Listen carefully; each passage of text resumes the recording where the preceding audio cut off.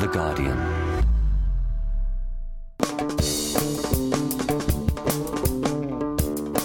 Hello and welcome back to the September Back to Shul edition of Sounds Jewish.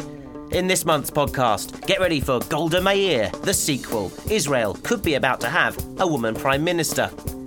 We speak to Jewish royalty, yes, an interview with the ultimate Jewish-American princess, Joan Rivers. Oh, and she doesn't much like John McCain's running mate, Sarah Palin. I think the woman that he has picked is a piece of garbage. She is a fundamentalist. Can we talk, of course, Joan Rivers saying what's on her mind? Is the Holocaust a suitable subject for a film aimed at children, or have Disney bitten off more than they and we can chew? And with Jewish New Year around the corner, the stress of knowing Avot Taver in synagogue. It's just a bit intimidating. There's a lot of pressure. It's a bit, like a cattle market, fish market, You walk in, people turn around, people look, whispering, looking at each other. Shalom, shalom. A fashion maven from where else? Temple Fortune there. But joining me here in the studio are writer and filmmaker Naomi Grin and fashion designer Sarah Berman. Welcome. What a female-led panel we have today and how joyous that is. Is synagogue a bit like a cattle market, Sarah? More of a cattle market than a fish market. I'm a bit worried about the fish market comment. I think someone needs to have a bar. Maybe it's fish balls. They're kind of making their way over. Naomi, do you like dressing up to go to synagogue? I'm a bit confused about whether one should dress up to go to synagogue, really, because I think what it's really about is what you've got going on in your head. But in fact, I got very excited this winter. I was in Australia and I saw this white shift dress in a shop and I thought, that's my next Yom Kippur dress. So I'm looking forward to wearing that this Yom Kippur for the first time.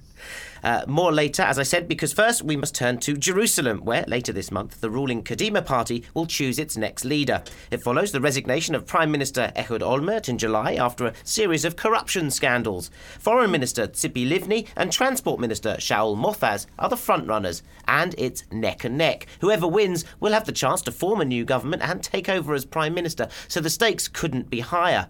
I spoke earlier to the former editor of Haaretz.com, Peter Hirschberg, and started by asking him to tell me a little bit more about these two main candidates. Peter, let's start with Tzipi Livni. What's she like? Well, she's, as you pointed out, the current foreign minister, and she has really been trying to portray herself in two ways. One is a pragmatist when it comes to the negotiations with the Palestinians. She supports a two-state solution, and she, as foreign minister, has been responsible for negotiations with the Palestinians. But I would say more importantly, she has tried to portray herself in a way as an antidote to Mr. Olmert, who has been embroiled in corruption scandals almost since his term started. And she has become a champion of clean politics and has tried, in a way, I suppose, to portray herself as Mrs. Clean. And this has made her actually particularly popular with the general public in Israel. But she was also a sort of war hero, wasn't she? She was a Mossad secret agent, wasn't she? Who wasn't entirely clean presumably in her doings when she was working as a spy. Yeah, although I think that her Mossad background has been played up a little. She obviously has been very tight-lipped about it. But what we do know about her is her family background. She actually comes from a very hawkish or politically hardline background, in that her parents were members of the pre-state Irgun Jewish Underground that fought the British during mandatory times in Palestine. And she has undergone something of an ideological journey over the last 5 or 6 years, in which she has moved away from those more hardline positions. If you look at opinion polls, what has emerged over the last month or so is that a Kadima party under her leadership is running neck and neck with the Likud under Benjamin Netanyahu. Now, Mr. Netanyahu has held a lead in the polls for a long time. So that's definitely an interesting development. So we've got an impression of what Ms. Livni's like. What's Shaul Mofaz like as a politician and as a character that's coming across? Well, if she's trying to portray herself as Ms. Clean, I think he's trying to portray himself as Mr. Security. He has been much more hardline on issues relating to the peace process with the Palestinians, saying that it will need a long time to build trust with the Palestinians before Israel can make any major concessions. And he's certainly been far more combative on the issue of Iran. Earlier this year, in early June, he came out and said that if Iran continued with its nuclear program, then an Israeli attack on Iran's nuclear facilities would be unavoidable, to quote him. And this is his experience, presumably because he was formerly a defence minister. That's right. Not only formerly defence minister, he was also formerly a chief of staff. Is there an appetite for change in Israeli politics, and are they ready for another woman, the first since Golda Meir, to be the leader? The interesting thing here in Israel is that, unlike in the US, gender politics is far less pronounced. You know, there was a debate in the US about the significance of Hillary Clinton's candidacy and what it meant for women in America. Yeah. Now, there's no debate raging in Israel about what Tzipi Livni's candidacy means for Israeli society or what it means for Israeli women. That's certainly not taking place. That doesn't mean, of course, that there isn't an undercurrent of chauvinism in this race. You know, Ehud Olmert, who certainly is not a great fan of Tzipi Livni, often refers to her as that woman. Peter Hirschberg talking to me earlier from Tel Aviv. And if you are captivated by the other big election this year, the presidential contest in America, don't miss out on an event organised by the Jewish Community Centre for London with Guardian columnist Jonathan Friedland and the Daily Mail's Melanie Phillips. They'll be debating who's better for the Jews in the Middle East and beyond, Barack Obama or John McCain. It's all happening at the Hampstead Town Hall in October. Check out our Sounds Jewish webpage for more details.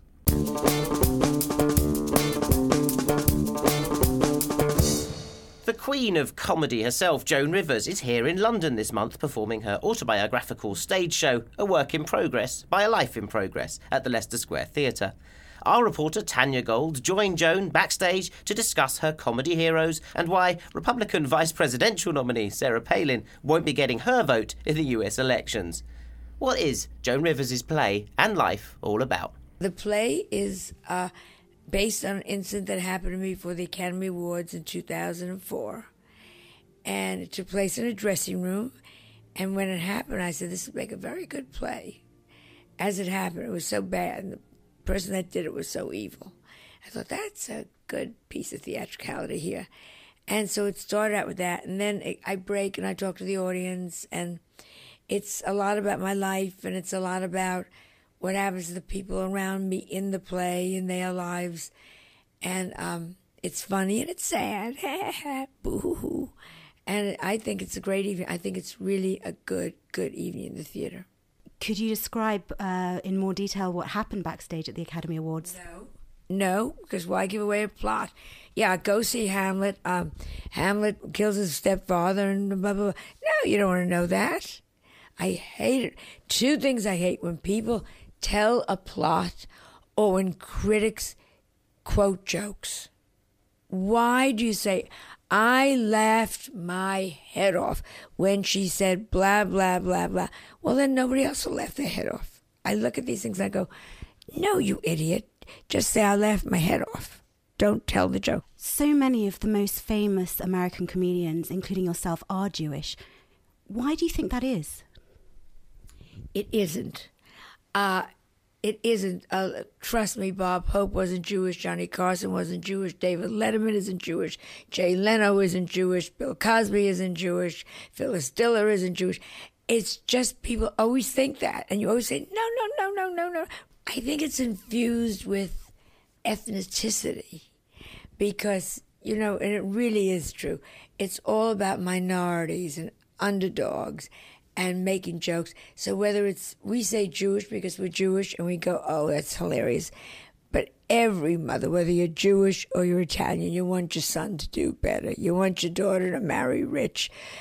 So it's just about the underdog pushing for their children, their family to get better. And that's what the American humor really is. It's all this truly melting pot that came into being. We're very excited about the presidential election. Have you decided who you're going to vote for and why? I think they're all garbage. I think they're all scum. McCain is, even though I'm older than he is, I would never think if I ran for president, I'd say, of course I'm fine. I worry about him at his age. I think there's no passion behind him. I think the woman that he has picked is a piece of garbage. She is a fundamentalist. She is she believes in creationism, which is very scary. She does not believe in birth control. She does not believe in abortion, there's women's rights. I don't know what she's talking about. She might as well get into a burqa. It's a very scary thing. Anyone that believes Noah had an ark and got everybody on that damn ark, including elephants and penguins, I think we're in major trouble. So I think that takes care of that side. Now let's go to the other side. I think Obama has absolutely no right to be in the presidential office at this point. He has absolutely no experience. I heard that your plastic surgeon throws you out of his office sometimes. Are you going to have any more done? My plastic surgeon is one of my very good friends. No, what he does do, and I love him, I'll go and I'll say, "What do you think, Steve?" And he'll say, "Nothing." Or sometimes we'll be at a dinner party and he'll say to me, "You really need that." So I totally listen to him. He'll say, "Come back in 2 years." And I come back in 2 years. I'll do more when I look on camera and I don't look right. Absolutely. Nobody wants to look at someone that is not attractive in our business. That is why, if you look at all the newscasters, the men are older because they're still attractive, and the women, look at CNN, look at BBC, they're all in their 20s, and they're going, "Well, 27 people killed today." And everybody wants to look at a pretty face. Sounds Jewish reporter Tanya Gold in conversation with Joan Rivers there. Sarah, Naomi, big Joan Rivers fan, Sarah? Yeah, I think she's hilarious. I think she's brilliant. I'm just glad she's not my mother. I mean, she does all that standing on the red carpet in the US now. She's had a kind of revival of her career, kind of mocking celebrity fashions and asking them what they're wearing. Oh my God, what is that? Is that something that you kind of like about the fashion industry, the way it can kind of from the inside bitch itself? I love the bitchiness, the nastiness, the dirty underbelly of fashion. Of course not. It's my nightmare. I'm a nerd from Hampstead. I'm terrified. She scares the living daylights out of me. Well, you do feel like you know Joan Rivers, don't you? You feel like she's the character who comes up to you at the Kiddush in the synagogue and tells you what she thinks about what you're wearing, and tries to offer you some suggestions for improving your life. Yeah, I mean, is there something Jewish, I think, about being up front, isn't there? That the actual sort of coming out with what's on your mind is a particularly Jewish trait, perhaps not of our generation, but certainly of that older generation. A fearlessness. What's the worst that can happen? They don't like you. Yeah, I mean, you've been through immigrant dramas. You've struggled to kind of make something of yourself. You struggled through vaudeville, through the Borscht Belt, all those terrible audiences that she must have endured in the 50s and 60s, kind of dribbling herring out of their mouths. It makes you a stronger performer, I would think, Sarah. Well, I'm always better when I don't have herring coming out of my mouth. I feel I present myself better. Also, it ruins my outfit, and that for me is always a primary concern. You don't want to dribble when you're wearing your season's outfit. That's a problem. I find, with the run up to the fashion week of the Jewish world, which is Yom Kippur and Rosh Hashanah, you kind of don't want to be dribbling.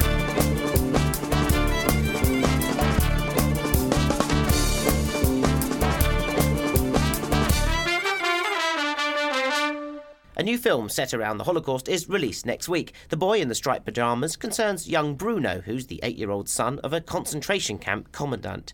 Playing near his house, Bruno sees what he first thinks is a farm where they all wear striped pyjamas, and where he starts up a friendship across the electric fence with an 8-year-old child prisoner, Shmuel. I'm joined in the studio, of course, by Naomi Gryn, whose father was the beloved rabbi and well-known broadcaster Hugo Gryn, himself a survivor of Auschwitz. We'll be finding out what Naomi thought of the film after we spoke to the film's producer, David Heyman, who joins me on the line now. Welcome to Sounds Jewish. Thanks so much for joining us, David. I know your film's about to come out. When you're producing a film like that, you have to be presumably very, very careful about who you offend, how not to offend, how to sentimentalise, how to trivialise, especially when you're dealing with a subject that's almost unfilmable and unknowable and unfathomable as the Holocaust. What were the difficulties that presented to you? Well, most certainly, making a film about the Holocaust is probably one of the greatest challenges one could ever take on, because there are some people who feel that that if you haven't experienced the Holocaust yourself, that you probably shouldn't put it to film. It's important to take that on. I think it's very important to keep the Holocaust alive in people's mind, and hopefully that this is.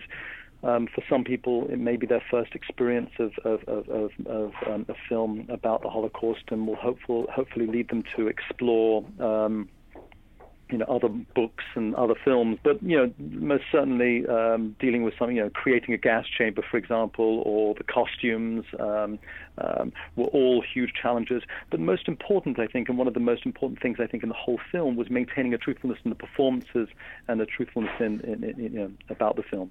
Who do you think might see this movie? Did you have an audience in mind? Because it struck me that there is a bit of horror at the end, which will strike anyone as quite scary. And there's also a charm to it. I do wonder, if you expected children to see this in future generations, will they be seeing this film in schools? Where you had a sort of an eye for the audience here. Well, obviously it's not going to be a broad audience like Harry Potter. I think that this has an opportunity to appeal across a broad cross-section of an audience. I think that we're hoping that children who've read the book will go and will encourage their parents to take them with them. The parents who might feel that this is a great introduction for their children to something like the Holocaust. And because the book is so popular, I think it will find its way into educational programs and beyond. David Heyman, producer of The Boy in Striped Pyjamas there. Naomi Green, you and I saw the film together the other night. You left in tears, I have to say, and I mean that to reveal that, to sort of embarrass you or not, but it seemed the right response to this film. Well, the older I get, the more sensitive I get to this story. And in fact, sometimes I think the phrase "never again" for me means no more exposure to material about the Holocaust, because it's so poisonous. And when you say poisonous, what do you mean? Here we are, Jews living 60 years after the end of Second World War, and we need to be celebrating the fact that we're alive, and it's very appropriate that once a year at Yom HaShoah one should reflect on that time and remember the people who have no one to remember them. But there are Jews who've made the Shoah really their kind of Jewish identity, and I certainly wouldn't like to do that. That would make mockery of my own father's survival from the camps. Yeah, and I really relate to the film because my uncle Gabby was 10 years old when he was gassed in the chambers in 1944, and because I have spent a lot of time working through my father's story, I made a film with him about the town that he came from, and after his death I finished his memoirs, which went more into his experiences in the camps, and I have felt that I have to put that aside, close the covers on it and move on. Watching a film like this, which is distributed by Disney, it has a sort of glossy feel to the film. Do you feel it trivialises the true horror of the Holocaust? I've got mixed feelings about the film. One, it's a very well-made film. The producer of Harry Potter plus BBC Films, they pulled out all the stops, and it's really first-rate, and it's very engaging. And Mark Herman, the director who did Brassed Off as well, so it's got that kind of sort of underdog feel as well to it. Absolutely. On the other hand, there is an extent to which you can say that it's a film about children's need for friendship set against a horrific background of the Holocaust, and the end scene is fantastically shocking. I don't think we should spoil it for people who are going to go and see it, but it's fantastically shocking, and the only response to it is to be horrified. I don't really know who should see this film. It's got a 12A certificate, and I'm not sure that children older than that are really going to relate to it because its protagonist is an 8-year-old. I certainly wouldn't want any of my nephews to see it. They're really? all... How old are they? 10, 9, 7, 6. I think it's interesting as well that the BBC have got involved in this. I know they've also got coming out soon the Anne Frank film. So the BBC, who for some time have been on a Holocaust-free zone, have got behind two quite substantial Holocaust projects, which shows some respect to the story.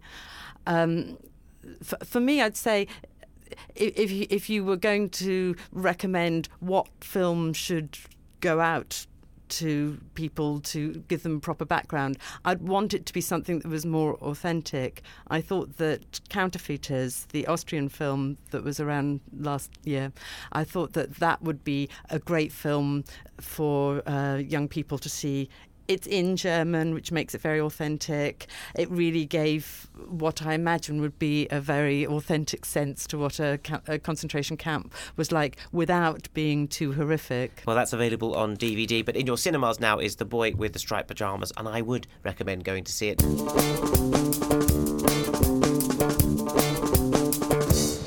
The leaves are turning brown. It's that time of year again. If it's September, the high holy days must be looming. The big Jewish festivals of Rosh Hashanah and Yom Kippur, the New Year, swiftly followed on by the Day of Atonement. Now, of course, it's all terribly sombre and spiritual and important, but also, let's face it, it's our chance to dress up. What's the new look for this holy day season, and what should you not be seen dead in as you head to the synagogue? Here are some tips from the boutique couturiers of North London's Temple Fortune. Hi, my name's Debbie and I work for Speedway in Temple Fortune. We're a ladies' fashion store. All our customers are getting very excited about their new outfits that they're going to wear for synagogue. Everybody likes to wear something new for shul, and they also like to look extremely fashionable because there is a sense of everyone looking at each other's outfits and commenting on what each other are wearing, and there is a certain amount of pressure to look good, definitely. A lot of the customers, particularly in this area, are very religious. They have to be covered, basically. Their shoulders have to be covered, and they tend to wear the length of the dress is either just below the knee or slightly longer. But at the same time, they're also very trendy and want to wear all the fashions, but in a way that they can wear them without wearing anything revealing in any way. My name is Lorraine Gregory and I work in a shop at Jessie Marr in Temple Fortune. My name is Natalie Muchta. I work in Jessie Marr in Temple Fortune. We're known for doing more quirky outfits, so you wouldn't come in here for your suit and jacket. We're more for like your unusual bits with like a nice suede or leather piece over the top, so the dresses will be quite unusual from here. Definitely women do check each other out in shul, in synagogue. It's just a bit intimidating. There's a lot of pressure. It's a bit, like a cattle market, fish market, You walk in, people turn around, people look, whispering, looking at each other, smiling, frowning, this, that. I think I've got my shul outfit. What is it? I'm not telling you. It'll be a surprise on the day. For the day. Well, I've got Sarah Berman and Naomi Green in the studio with me. Sarah, let's start with you because you are, of course, a fashion designer. Do you ever design clothes with Rosh Hashanah or with a Jewish audience in mind? I can't say particularly for a Jewish audience, but I do think, going back to Joan Rivers and what she said, there's an element of truth in the idea that we want to better ourselves as a sort of a Jewish trait in general, and we use clothes as a way to enhance our assets, either physically or actually financially, because people do like to show off that they've got a bit of a new thing going on, and if someone else recognises it's a particular designer, it does show that they've either got a few bob to spend or, they've got nice legs and whatever it is. And I think it's sort of in the name of evolutionary enhancement, one does need or is morally obliged in the name of our religion to buy a sort of a new outfit for synagogue. I think so. Is Rosh Hashanah a particular time? I remember kind of being on holiday in August and everyone was rushing to kind of buy a Yontef outfit, whether we were in Spain on holiday, they'd be going to a boutique there to try and look for some Yontef boots. Is there have you ever kind of rushed out and bought a Yontef outfit that you're really proud of, a look that you've busted in shul and you're thinking, I nailed it that year? I nailed my look. I have to admit, there is that moment where you want to buy the outfit, you shouldn't spend the money, it's a little bit out your league, you think, I need to do it. I've got Yom Kippur coming up. I've got Rosh Hashanah. I need something to wear. I can't wear what I wore last week because no nice Jewish boy is going to marry me if I do that. So I'm going to have to get something new. I let my whole side down if I'm not there in a new gig. And I mean, is it important to wear? I mean, there needs to be something sober about the outfit, I suppose, because you're going to synagogue. It's not the same sort of thing you'd wear if you were going out on a Saturday night, for example. Bikini and a rah-rah skirt's just not going to work. It's not. The rabbi would have a fit. It's not going to do the look. Do I wear a hat? Do I not wear? Well, I'm married now. Now I've got the hat trauma, and I always always wanted to wear a hat before when I was younger. There was this whole thing of, can I wear it if I'm not married? Am I going to send out the wrong messages? No one's going to want me. They'll think I'm taken. I can't wear a hat. And now I'm married. If I don't wear a hat, am I being disrespectful, or is it an excuse to buy a hat? Maybe I need several hats. If I don't know what outfit I'm going to wear, how do I know what hat I'm going to wear? And Amy, let's go back to your youth. Not that long ago, of course. But did you ever kind of think, because you were the rabbi's daughter as well, and all the attendant jokes that had. Did you ever have a pressure because the rabbi's daughter should be seen to be adhering to kind of strict fashion modes, but then she also had to look good? Well, also I had a grandfather who was a dress designer, and there was always a dispute about whether or not we were wearing frumpy clothes, and sometimes he would take us off to meet some of his pals around the area now known as NoHo to score our Rosh Hashanah That was outfit. the garment district, wasn't it? Yes. Around there, Maple Street and below. What about the guys? Because, I mean, the women always kind of proudly display themselves, and we look up or across, depending on which movement of Judaism we belong to, Reform or Orthodox, and we look at the women and we think, wonderful, they look great. But what about the blokes? Do they ever look good in their suits? I think they wear the kippah to hide the ball patch because they know we're looking down on them, and that's going to seriously ruin their chances. So again, it's this evolutionary effect coming into play with the clothes. So they position the kippah bigger, smaller, depending on who, if they're single, if they're married, if they're trying to attract from above. They keep it covered. Right, well, I feel completely outfitted for the High Holy Days. Sarah Berman and Naomi Green, thank you so much for your input this week. Fascinating stories and fashion tips abounding here on this episode of Sounds Jewish. Thanks to our sponsors as well, the Jewish Community Centre for London. From me, Jason Solomons, and my producer, Sarah Peters, Happy New Year and goodbye. Shalom, shalom. For more great downloads, go to guardian.co.uk/audio.